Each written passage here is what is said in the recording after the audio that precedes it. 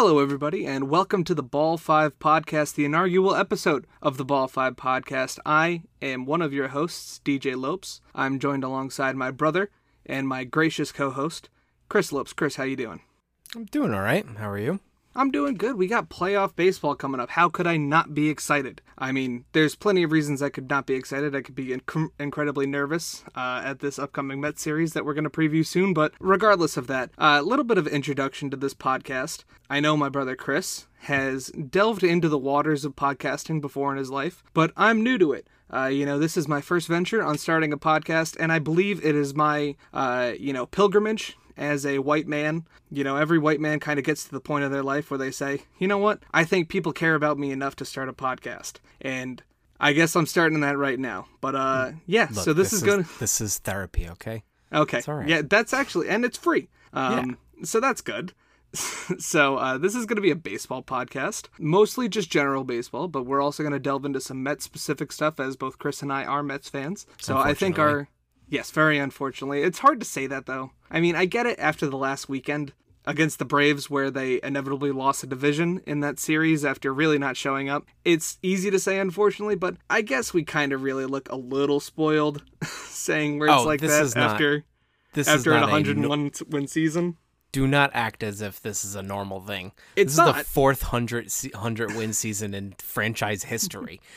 All right? It's not, which is why I think that it's, we should be able to be a little bit, grateful for it and not say, unfortunately, right off the bat. But, that also brings us into the topic of today's episode. So today, of course, on Friday, when this episode will be going up, we have the playoffs starting, the wild card starting. I think people had their thoughts on this when this was announced earlier in the season, but we didn't have a podcast then, so we didn't get to share our thoughts on it. So, Chris, what are your thoughts on this expanded playoffs? In 2020, we had, I want to say it was 16 teams, which is a little ridiculous. That's how the NBA runs their playoffs, where more than half of the teams make the playoffs. But it was understandable in a 60-game season. And now they're going to a 12-team playoff, 3 wild cards on each side, along with the division winners. What do you think about it? I think in the end, it's mostly a wash, but I think ultimately I don't love it. I understand, getting more and more people into the game and getting more and more revenue, obviously, is what they're trying to look for, and playoff baseball is exciting, blah, blah, blah. But I feel right now going into it that there isn't much excitement around these wild card games, short of the New York Metropolitan series, but I just feel like there is just some kind of, relaxation around these wild card series. I don't love the idea that it can be, even though it's better than, I guess, a 1-game wild card, I don't love the idea of a 3-game wild card. That feels to me too short of a series. Anything can happen in a 3-game series. I understand, though, that's the incentive to win the division, so there is that. I just feel like it is a lot. I don't want to say it demeans the playoffs, but it just feels a little weird. And also, you bring up basketball. I always thought, and I love basketball. I love basketball playoffs too, but I always have felt like the basketball playoffs are basically as long as the regular season. And I'm wondering, I know with the 162-game season, obviously it's not going to feel that way, but I'm wondering how long these playoffs are going to feel for baseball. I think that's going to be less of an issue because, in basketball, you have to have built-in off days in between these games, obviously, because it's a lot more physical of a sport than baseball is, I would say. So you kind of have to have those off days, which is why the basketball postseason, and as two also Celtics fans who witnessed that whole playoff run, it was exhausting by the end of it. I felt like I played in some of those games by the end of that postseason, just because of how long it was. But I think that my only issue with it is that it's now causing it to be more compressed.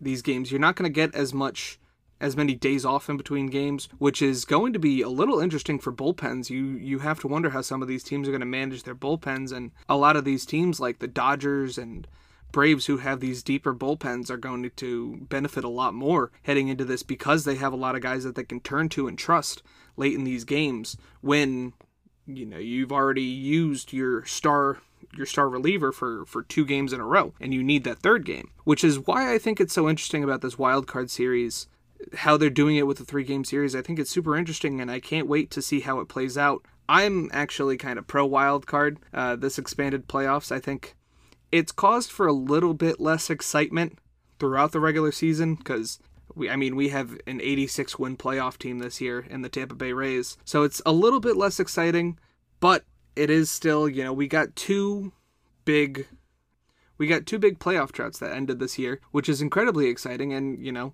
it might not have been the case. These teams might not have wanted to try as hard for that third spot if that didn't exist. So I think that all in all, I think it's a good thing.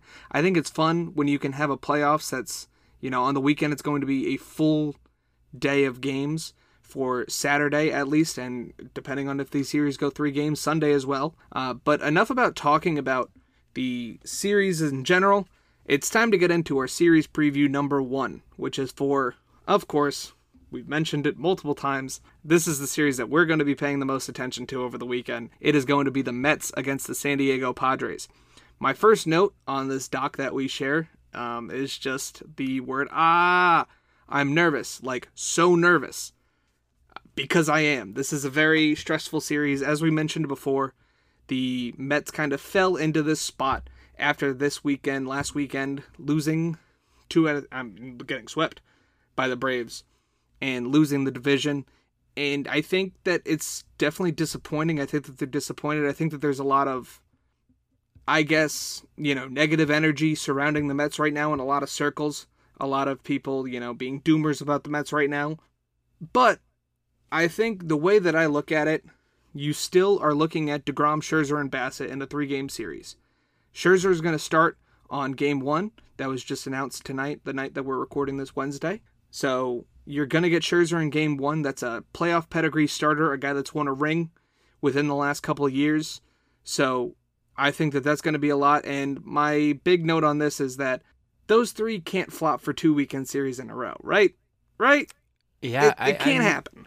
I don't think so. I am very nervous as well, but as my actual therapist says, nervousness and excitement is the same feeling, it's just portrayed a little bit differently. I am nervous, but I don't think that they can flop for 2 series in a row.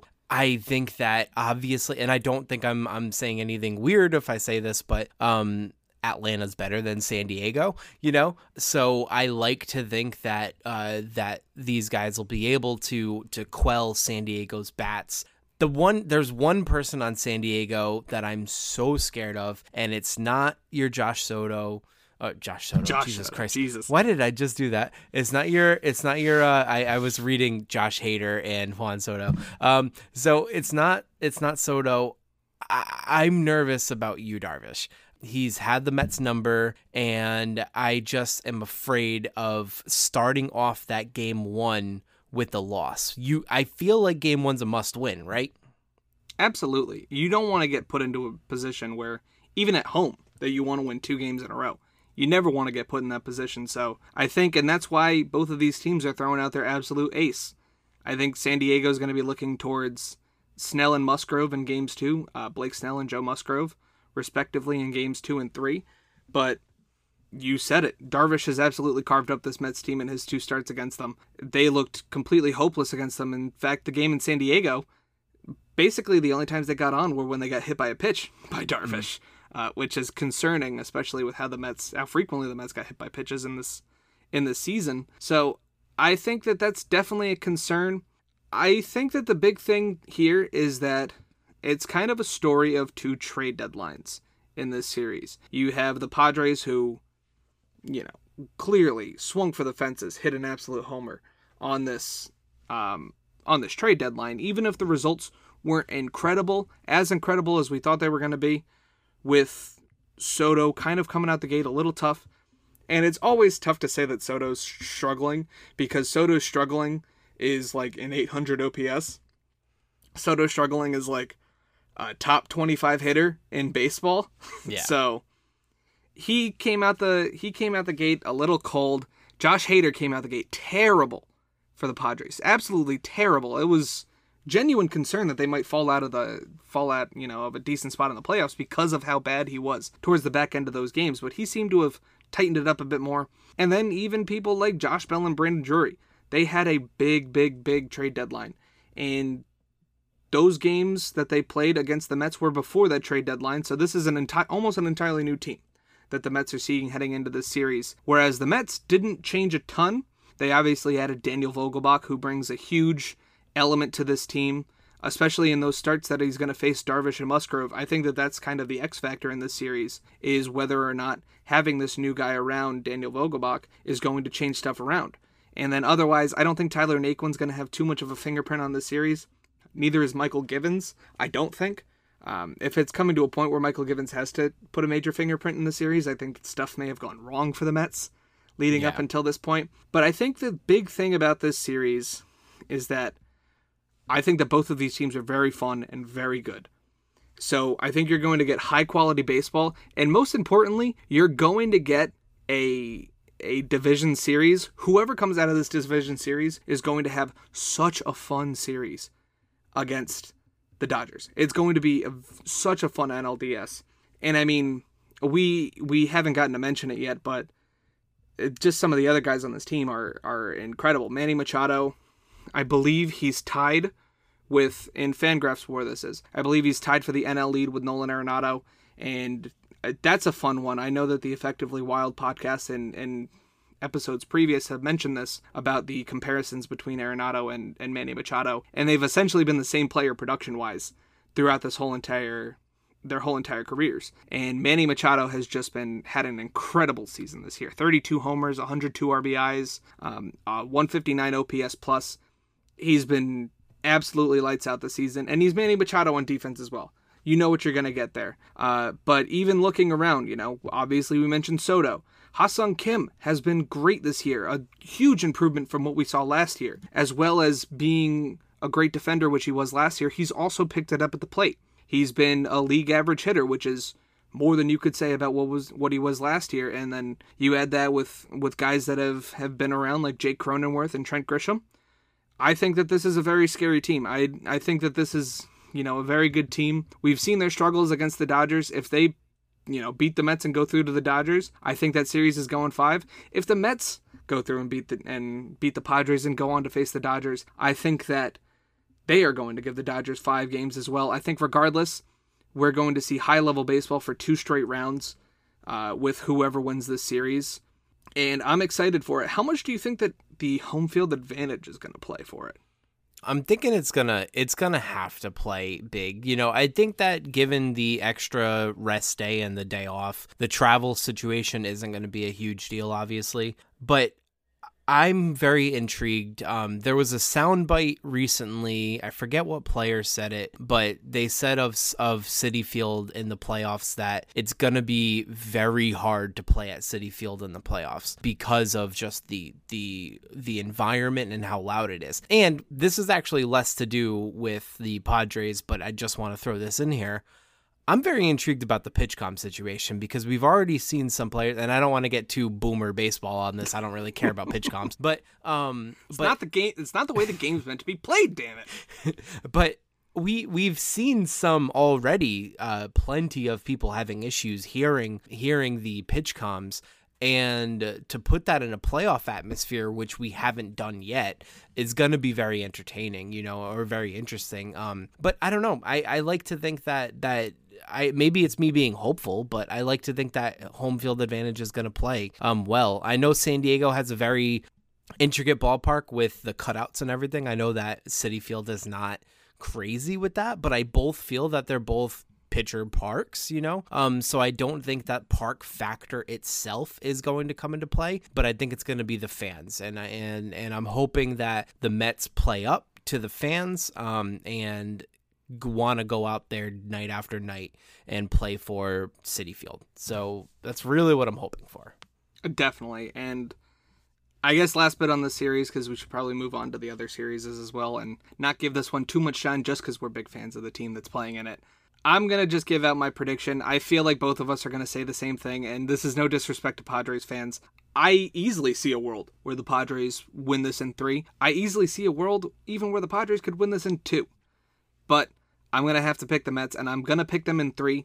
I think that they get to Scherzer or DeGrom early in one of these games, and then I think that it's going to come down to Bassett versus Musgrove or Blake Snell, and I think that the big thing about having a guy like Chris Bassett as your 3 starter, he didn't show it in the last game against the Braves, but when he's on, he's very, very difficult to hit. And I think that he could prove big in this series. Obviously, Joe Musgrove and Blake Snell are nothing to scoff at either, but this is why it's going to be such a tough series. I think that these are the two best teams in the wild card point blank period, and they just so happen to be facing each other in the same round. It's very tough. Whoever has to go home at the end of this should not hang their head at the end of it, but it's just going to be a tough luck draw. You're seeing two teams right now that absolutely deserve to be in the NLDS. I'm going to go with the Mets in 3. What do you say?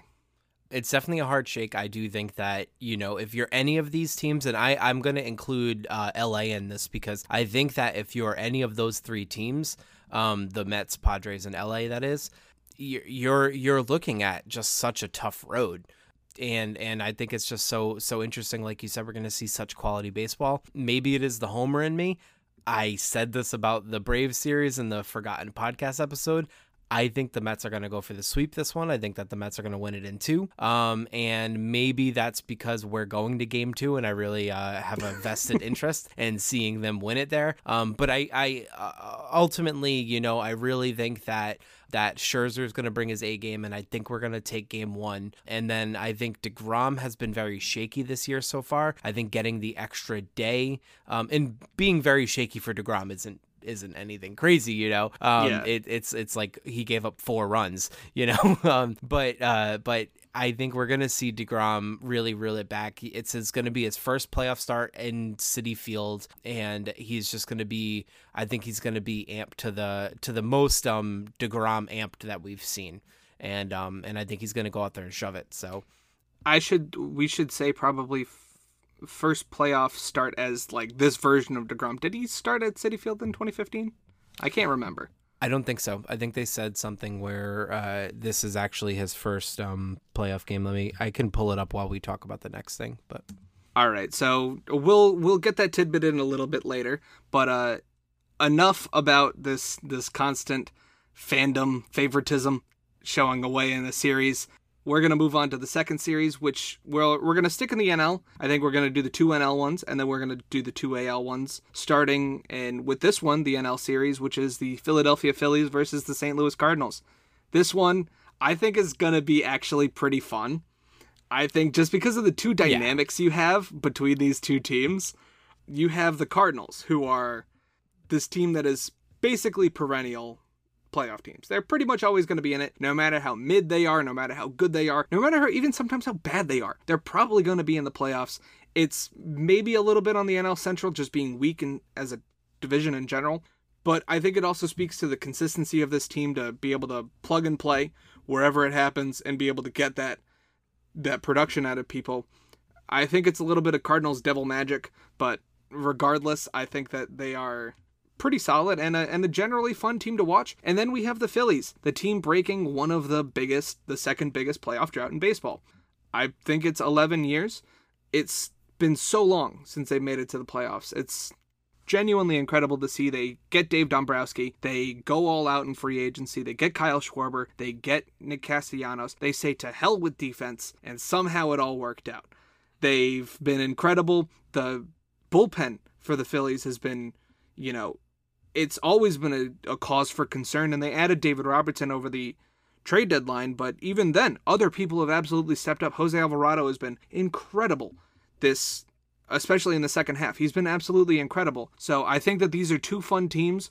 The Phillies kind of started to teeter out towards the end of September, but started to pick it back up a little bit more towards the end in those series against the Braves and the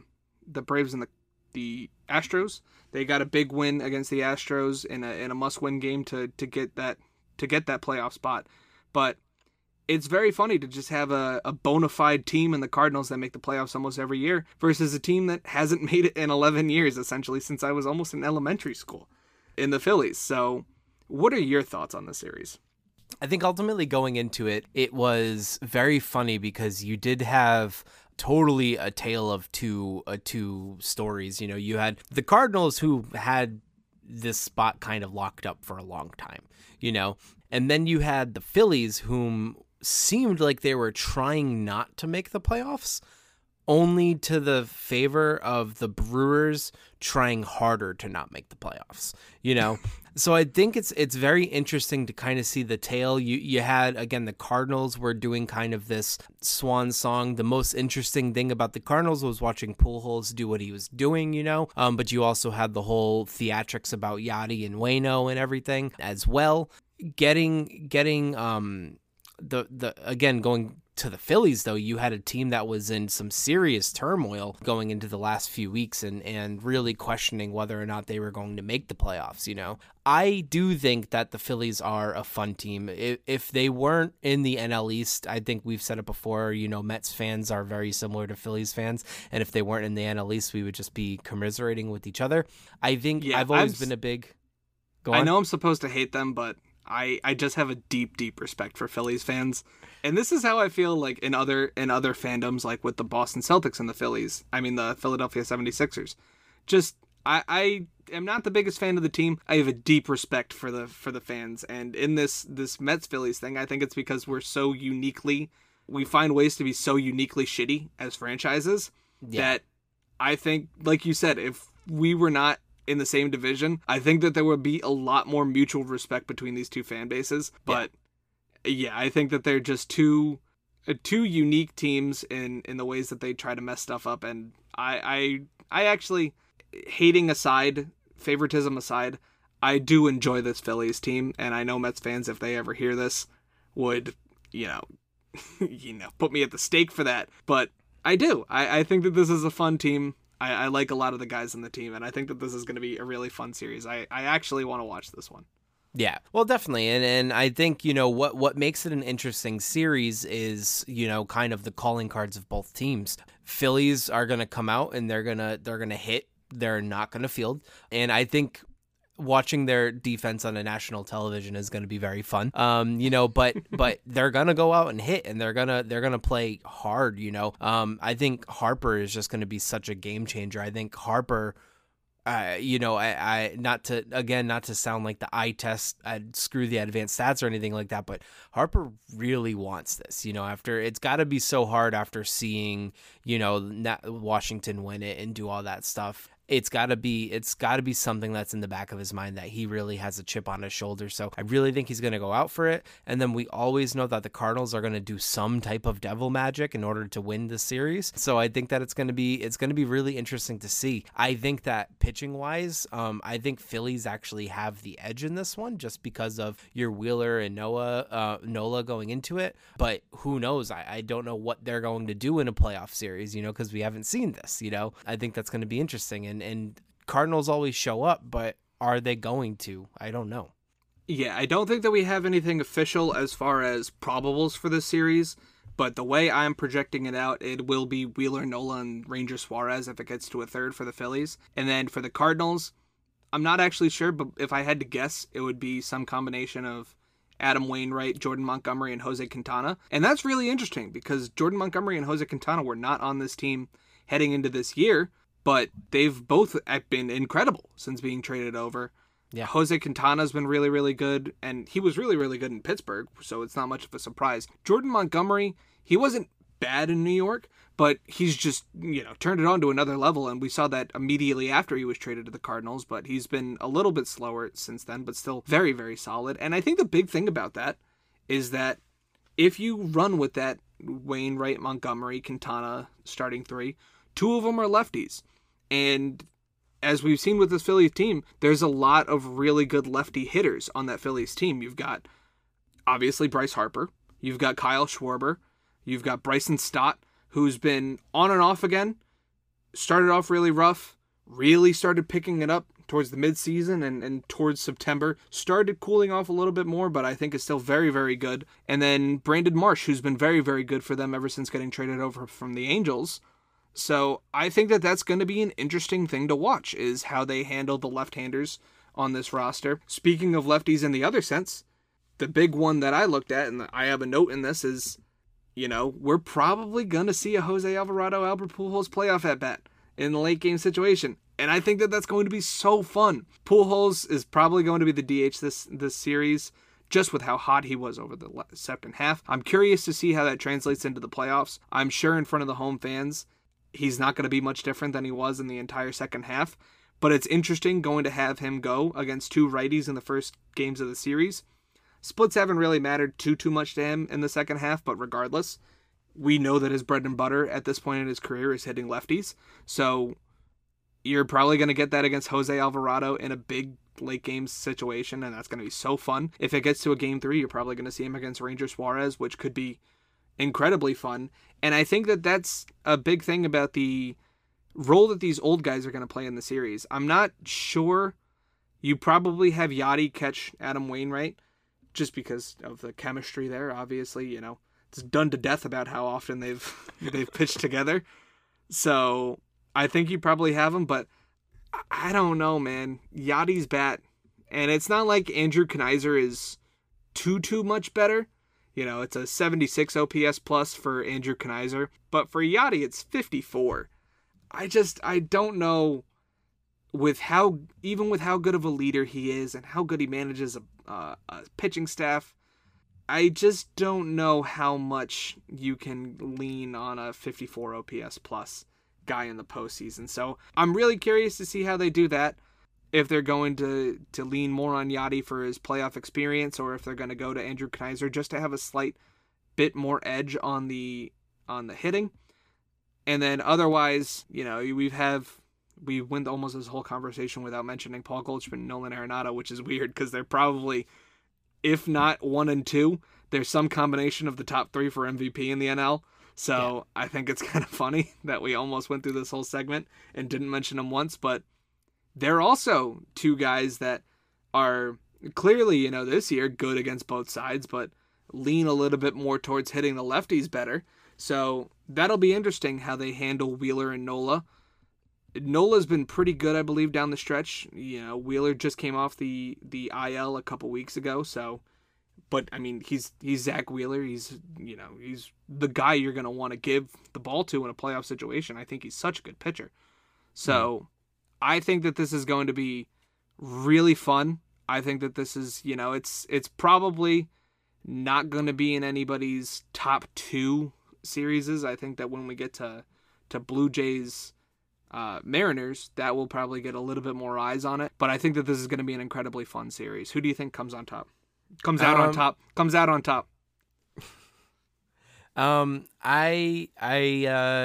don't know. I can't get past Cardinals Devil Magic. I think Cardinals got it in 3. I like Philly. Yeah. I like the Phillies in this. I think that the Phillies are going to win in 3. Yeah. It's going to go either way. I don't think that any team has a stark advantage in this. Yeah, I get that, but I like Wheeler and Nola too much. I do really like Ranger Suarez. I think that he's pretty good. He's been a bit down this year, but in general, he's pretty solid. I like their pitching a lot. I like this offense a lot, boom or bust, regardless of how it is. And then, I think even with all the stuff we talk about their defense, it has shored up a teensy tiny bit with the introduction to people like Brandon Marsh, who's a pretty solid fielder.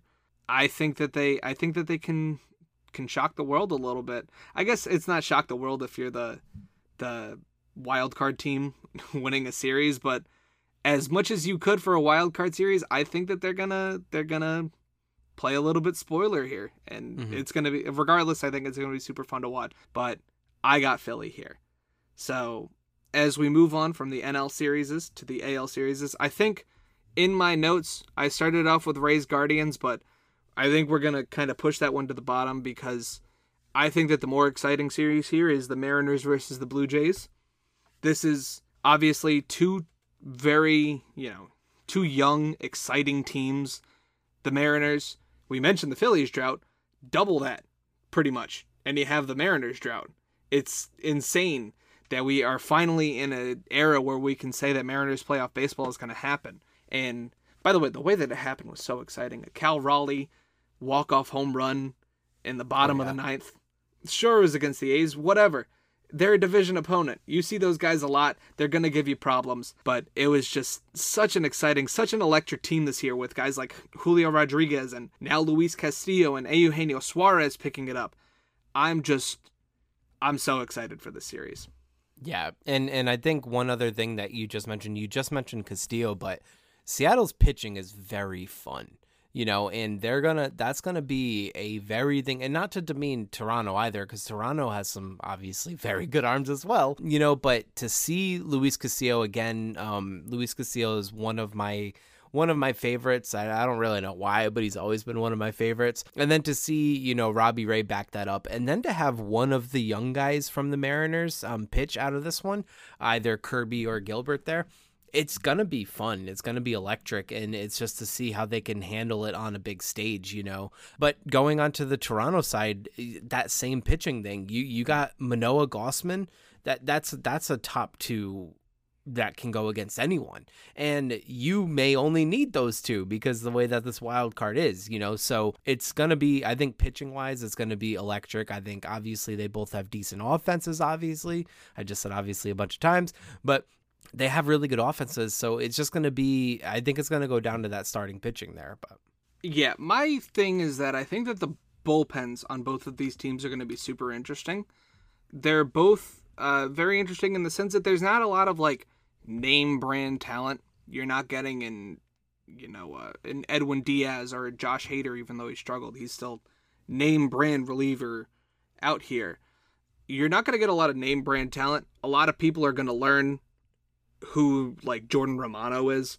A lot of people are going to learn who Paul Sewald is.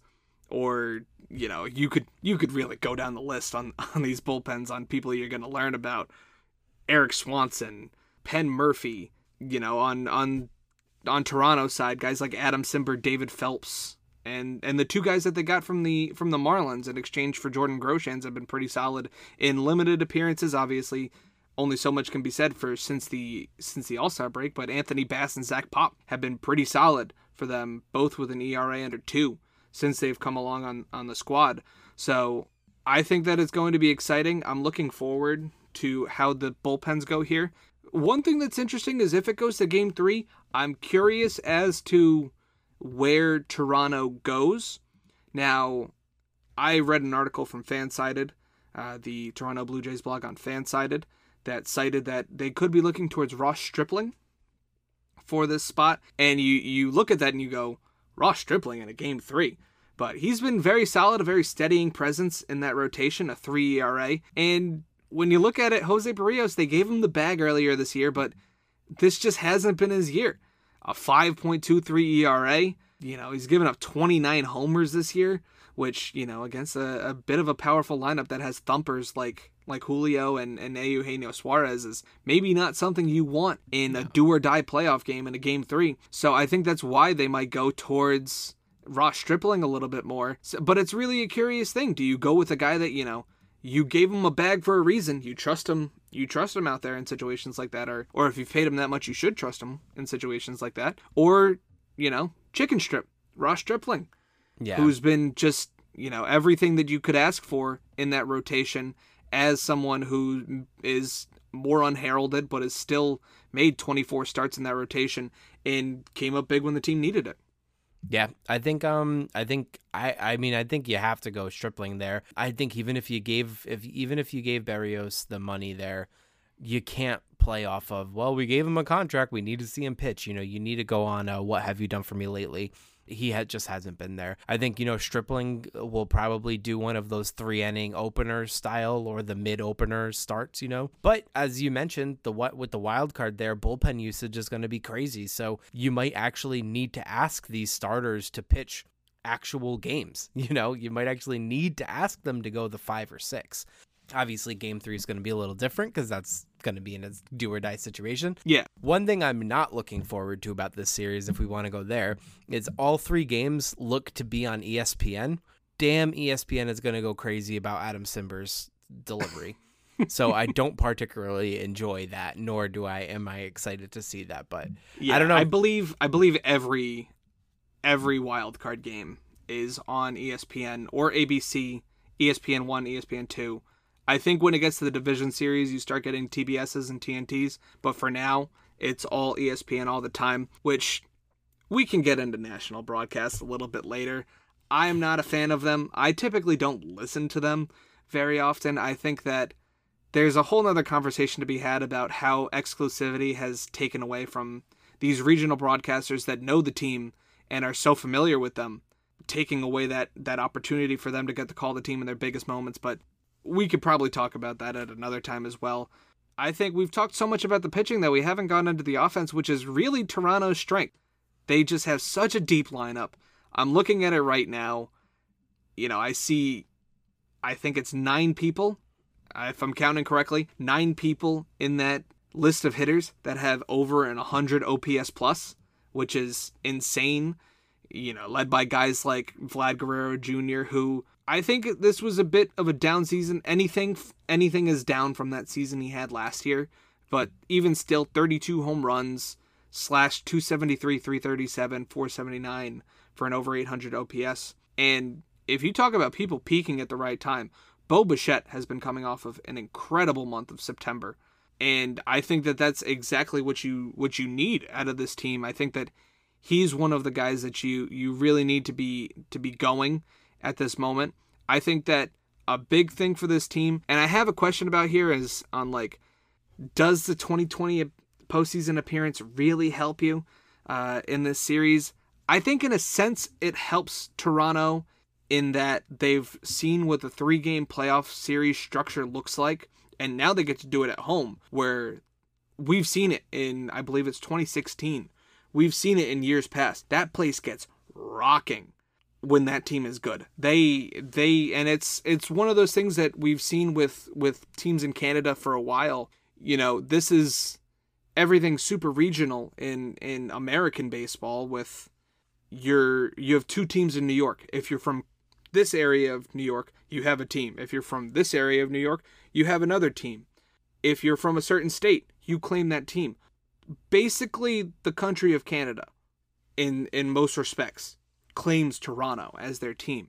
And when you have, essentially a whole country, and even then, Toronto itself, just the people that can go, get so loud. It's going to be such an interesting thing to look at when you look at playoff crowds, especially since there weren't any playoff crowds in that first round of the wild card when Toronto was there.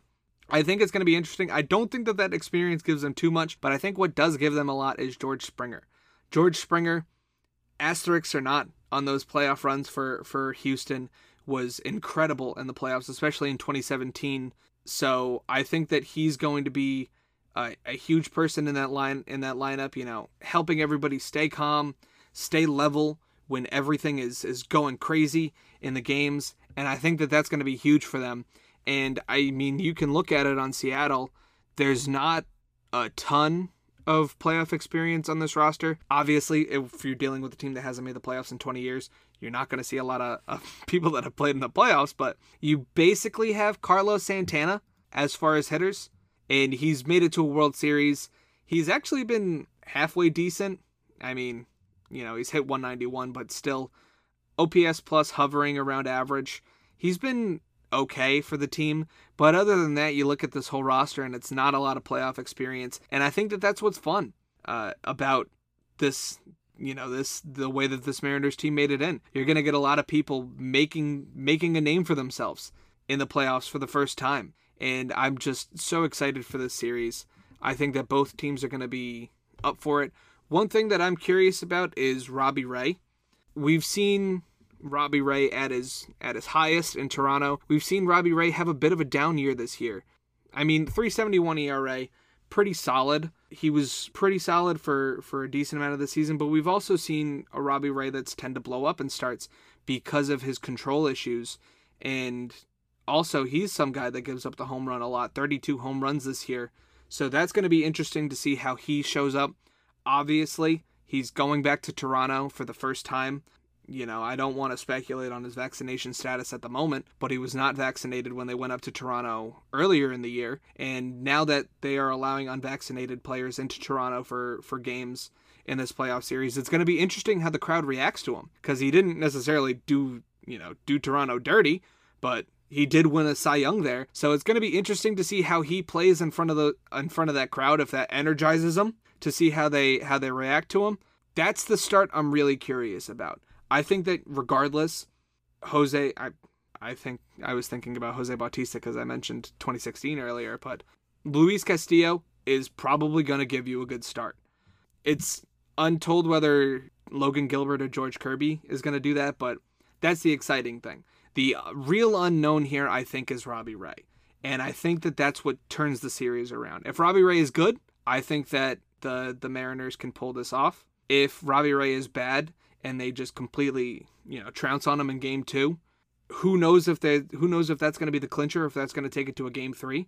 But I think that that's going to be really interesting. And I think that he's kind of the X factor. If he can turn into a gem, I really like Seattle's chances. I think I'm actually going to go, I'm going to pivot again a little bit, and I think I'm going to go Toronto on this, on the sole fact that I think their just lineup is a little bit more consistently deeper. I think that obviously Seattle's got a lot of thumpers, but I think that Toronto is just going to give you a little bit of consistency there. And yeah, we don't have a lot of experience on this team, but I think that these young kids are going to go out there, and I mean, this is how you get experience, so exactly. I think they're going to go out there. I think it's a good matchup for them. I love Seattle. I think they're going to be playing with a lot of heart, but it's not like Toronto has had a lot of success out here in the playoffs in the past few years, so I think it's just going to be interesting to see these, these kids play. And I think that this is going to be another really good one. I think it's going to go to 3, and I think you're going to see just the consistency and the home field kind of play for Toronto and go there. So I think in general, this one's probably going to be the most watched series in all of the playoff ones. I think they have early. I want to say they have the 4:00 games in games 1 and 2. I forget what they have for game 3, but I think that this is going to be one of the most watched playoff series. Even when you look at Mets Padres, those might be the 2 best teams. I think that these are the 2 most exciting teams in the playoffs, and I think that that's what's going to get a lot of eyes on baseball. This series being exciting, and we talk about the health of baseball, is baseball dying a lot. I don't really care for that much. I think that this series is going to get a lot of people into the sport, and that's what I like the most about it. I think that this series is going to be very fun. I can't wait for it. Like I said, I think I'm going to go Seattle in this one. I'm a sucker for a good story. I picked both of the teams that had the longest playoff droughts to make the division series. Maybe that says something about me.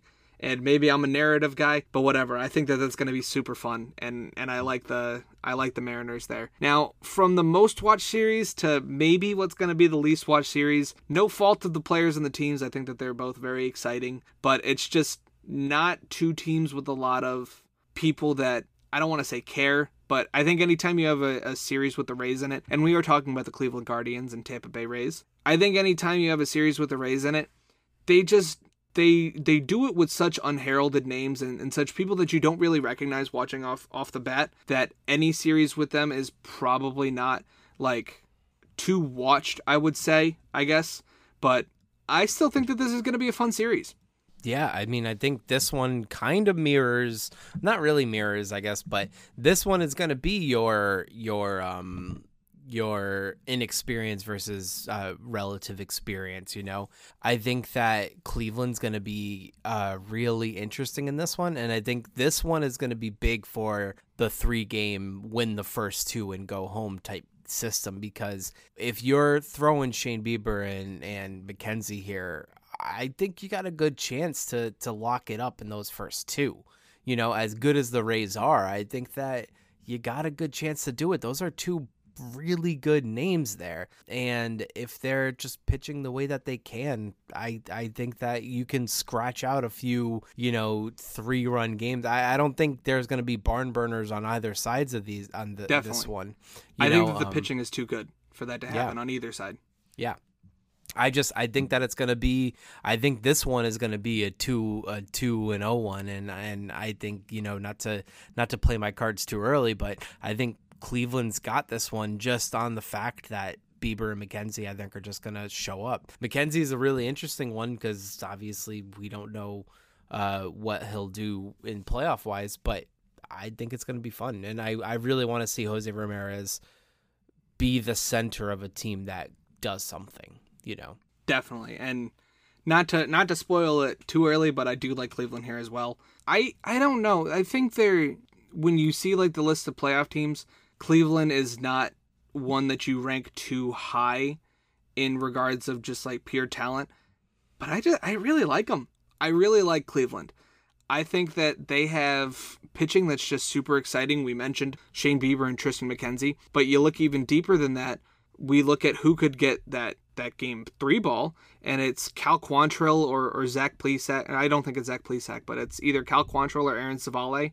I would lean towards Quantrill. Quantrill is very good. I think that they were going to look at him in a hybrid bullpen rotation position this year, but he ended up being a guy that got 32 starts this year and was very, very solid. I really like Cal Quantrill. And then the bullpen, man.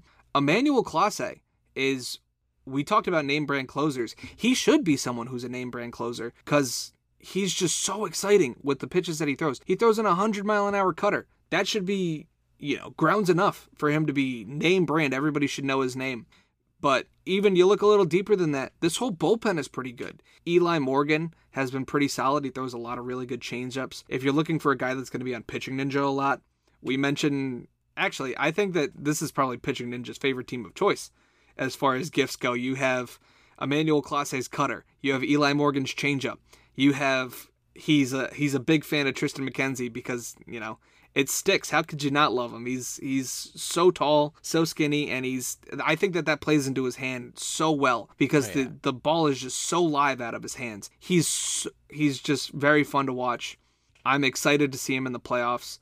I'm a little upset that I'm going to go to something that we do every day, the Wardle. I believe it's called MLB Pickle nowadays, but the Wardle I remember very specifically earlier in the year. He was one of the players for this, and I didn't get it right because it had him listed as a closer, but he has made 30 starts this year.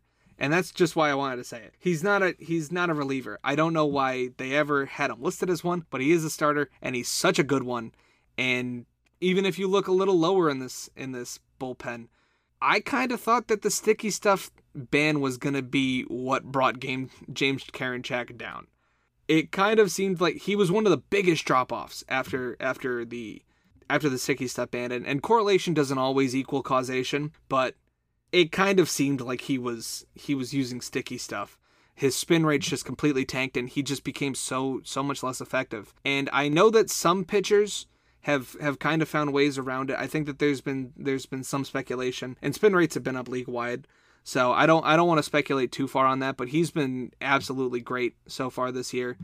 Actually, I remember on the Apple TV game they had the umpire sift through his hair a lot. I thought that was pretty funny. But James Karinchak has been good. He's a maniac on the mound. I just can't imagine when he comes off, if he pitches like a big 7th or 8th inning and he comes off and the Cleveland Card is rocking. I almost don't want to know what he would do. Because if you see what he does in front of like the Detroit crowd, who has like 2,000 people in the crowd on like a Wednesday night, and he's throwing his arms up, he's like doing the get at me stuff like that. If he's gonna do that on a road crowd in front of like 2,000 people on a Wednesday night, who knows what he's gonna do on a Friday or Saturday in front of a crowd like that? And I mentioned the crowd; it's gonna be in Cleveland, but that Cleveland crowd gets up for the playoffs. We've seen it in 2016, obviously. We saw it in recent years. I forget exactly which year it was, but there's always a playoff clip that goes around of Francisco Lindor hitting a grand slam against the Yankees, and it just absolutely sends the crowd into a frenzy. That is such a good crowd. They really show out for them, and I can't wait to see what that looks like. But I guess we should show some love to the Rays here. The Rays are, I don't think that there's any way other to say this than they're the Rays. They're a team that doesn't have a lot of names on them. Shane McClanahan and Wander Franco, I would say, are probably the biggest names on this team. And even then, they're probably not somebody's like, if you ask them to name 20 to 25 players, they're probably not going to be on the list. You're probably not going to hear him say Shane McClanahan or Wander Franco. No disrespect to either of them as players. Both of them are phenomenal, but they don't have a lot of super heralded guys, but they have a lot of people that know their role and play super well to their role. And that's mainly on the bullpen. I think that they have the biggest, next to the Dodgers, they have the biggest just like pluck guys out of a role, and then all of a sudden they throw 98 and have a nasty slider. You look at guys like Pete Fairbanks, who struggled, I believe, in the Texas Rangers system, and then came over, and now he's been incredible. 1.13 ERA, 24 games, but regardless, he's very good. Guys like Jason Adam, who has a 1.56 ERA in 67 games. Brooks Raley has been great. Just a ton of guys that you don't really know off the top of your head, but are going to give you solid innings and pitch super well. And that lends to the rotation as well. Drew Rasmussen, he was in the news recently because he had that almost perfect game. He was very, very good this year. Jeffrey Springs has been very, very good this year. So I think that when you talk about the Rays, you talk about pitching. And that's where their strong suit is. I'm really curious as to where Tyler Glasnow plays in on this series. He's probably going to get a start because he's Tyler Glasnow. He's one of your top guys. I don't know if it's going to be in 2 or 3. I don't know when they're going to look to him. I don't know how they're going to use him because he's had, I think, maybe 1 or 2 starts this year so far. I can actually check that right now.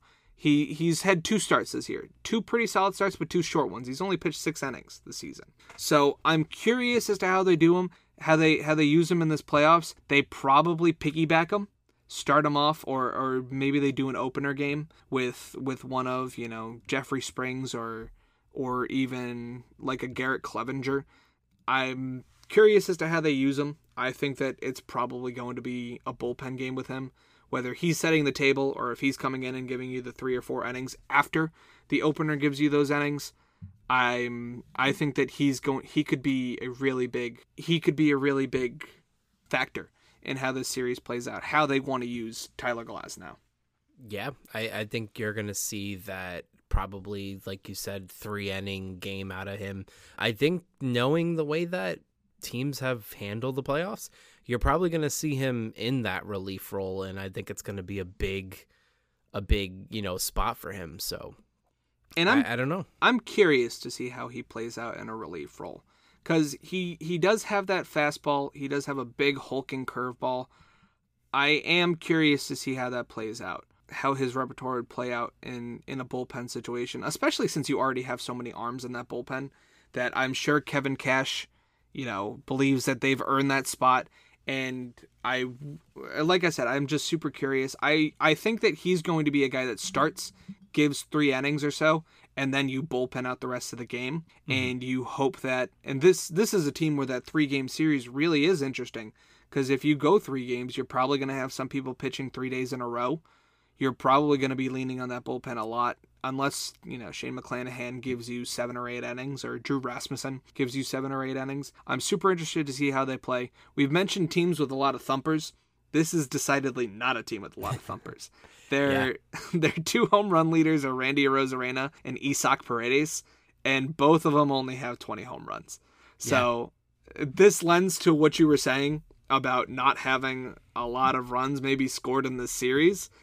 Even on Cleveland's side, they only have 2 20 home run hitters, and that's Josh Naylor at exactly 20 and Jose Ramirez at 29, who he's been slow in the second half. He's really had a lot of struggles going, but he's also the superstar. He's the guy that has the most playoff experience on this team, and I think that he's going to be, I guess a little cliche to say that the superstar of the team is their X factor, but I think he really is. I think that as far as this team could go, I'm going to have to double check the bracket. I don't remember who they face if they were to go through with this, but I think that they go as far as he goes in terms of how long they go.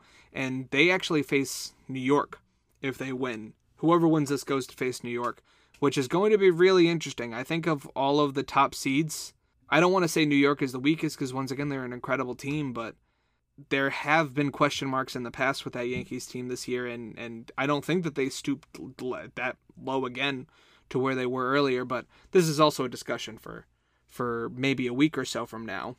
Yeah. But back to Tampa Bay, Cleveland.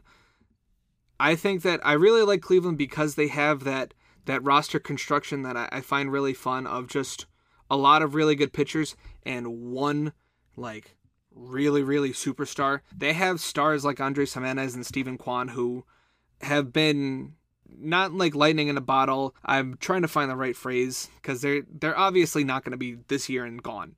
I think that these guys have some real staying power as far as their talent goes, but You got to start somewhere, you know.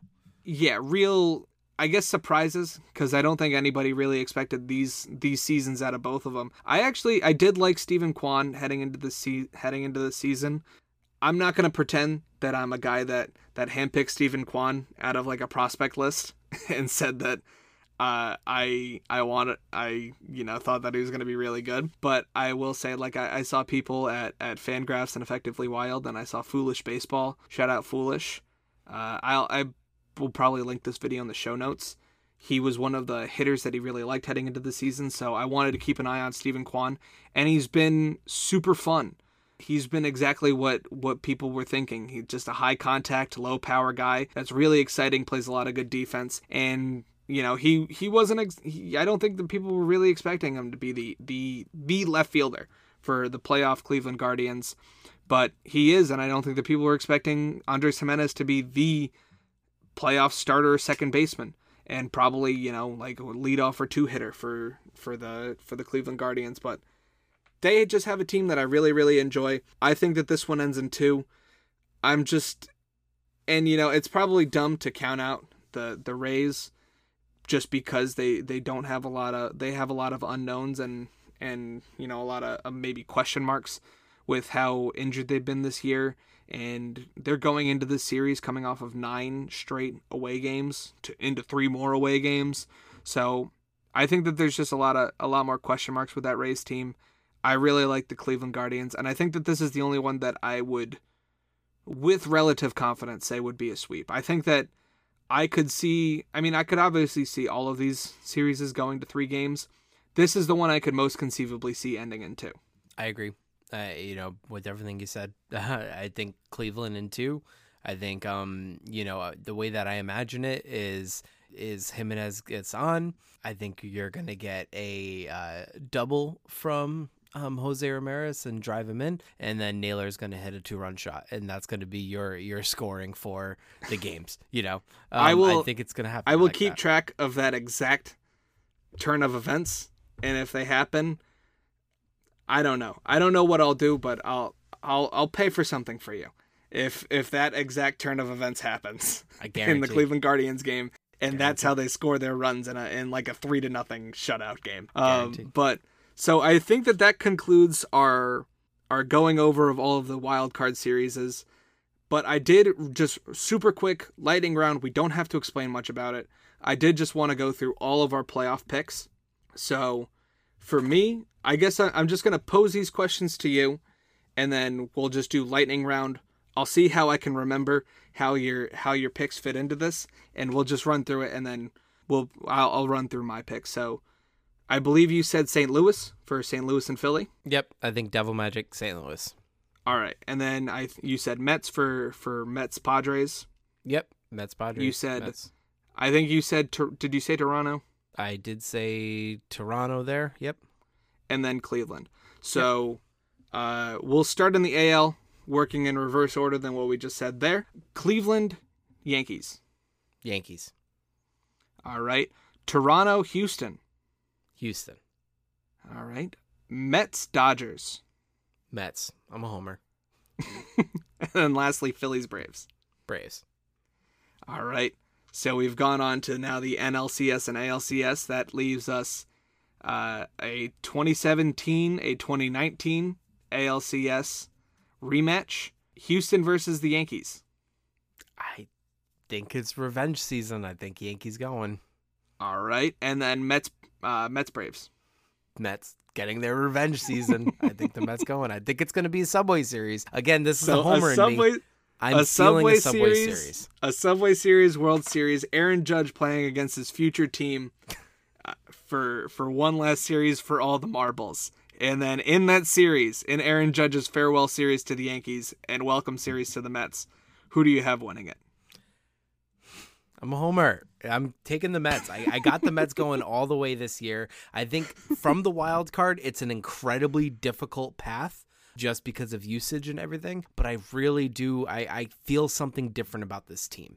And I think that if you get Marte coming in the second in the championship series, you're going to have a jolt. You just need to get through San Diego, and I think we're going to push through from there. Now I'm going to sound like a doomer. Yep, you're a doomer. You're probably getting Dodgers over them, huh? Yes. So for I feel like I'm picking all the favorites here, which sucks. It feels like super anti-smart baseball dude to just pick all the favorites.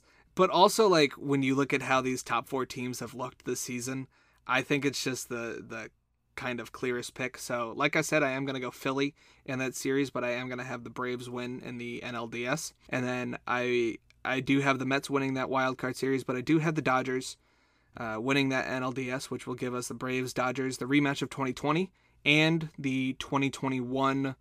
No, that was the CS in 2021 as well. So the last two, it'll be the round 3 of the Braves-Dodgers NLCS. And then we have Cleveland and the Yankees. I'll go with the Yankees. And then I had Seattle over Toronto against Houston. I think that Houston's just a bulldozer this year. Houston's going to take down Seattle. And then I'm going to have Houston also taking down the Yankees, which will... Oh, I forgot to mention, I would also have the Dodgers over the Braves. And then I think in the rematch of the 2017 World Series, no buzzers, no bullshit, I'm going to have the Houston Astros winning the World Series. Interesting. Dodgers still come up short. Still going to hold on to their Mickey Mouse championship. Joking. I don't think it's a Mickey Mouse championship. I think you have to play the games that are in front of you, but... I think that would be maybe the funniest aspect. It would suck for discourse because we would have to relitigate the damn Astros discourse with all of these rematches happening in the playoffs. So as little as I want to relitigate all of these discourses, I just think that year in, year out, the Astros are the most solid, the most talented team. They're run well, and they even find these diamonds in the rough in the bullpen that carry them through. And we'll go into this deeper when we cover the rest of the playoffs later. But yeah, I really like Houston. Yep. So you're going boring old favorites, and I'm going to go dumb Subway Series. So we'll see. Yes, I am the guy in March Madness when the 11 seed makes it to the Elite Eight. I am the guy that says, all right, can they lose now so I can finally see the two good teams play? Well, hey, in March Madness, it always seems to fall into the top teams playing in the end. So, absolutely, and that's what I think that this is going to turn into. But I think that does it for the first official episode of the Ball 5 podcast. I hope you guys will be willing to stick around with us for the whole postseason. I promise we'll get better at this. I don't think that the takes may not get better. I think that you're kind of stuck with what you got here, but I hope that the production gets better, and then I hope, our work gets a little better and we can put out something that a lot of people are really proud of, us included. So I hope you guys are going to be willing to stick with us for this journey. I'm really excited. The playoffs are one of my favorite seasons of all time. I love October for this sole reason because I just love watching playoff baseball. I'm really looking forward to it. I hope all you guys are looking forward to it, and I hope to hear you guys to have you guys listen to us on the next episode of the Ball 5 podcast. Thank you and have a good one. Yep. See y'all.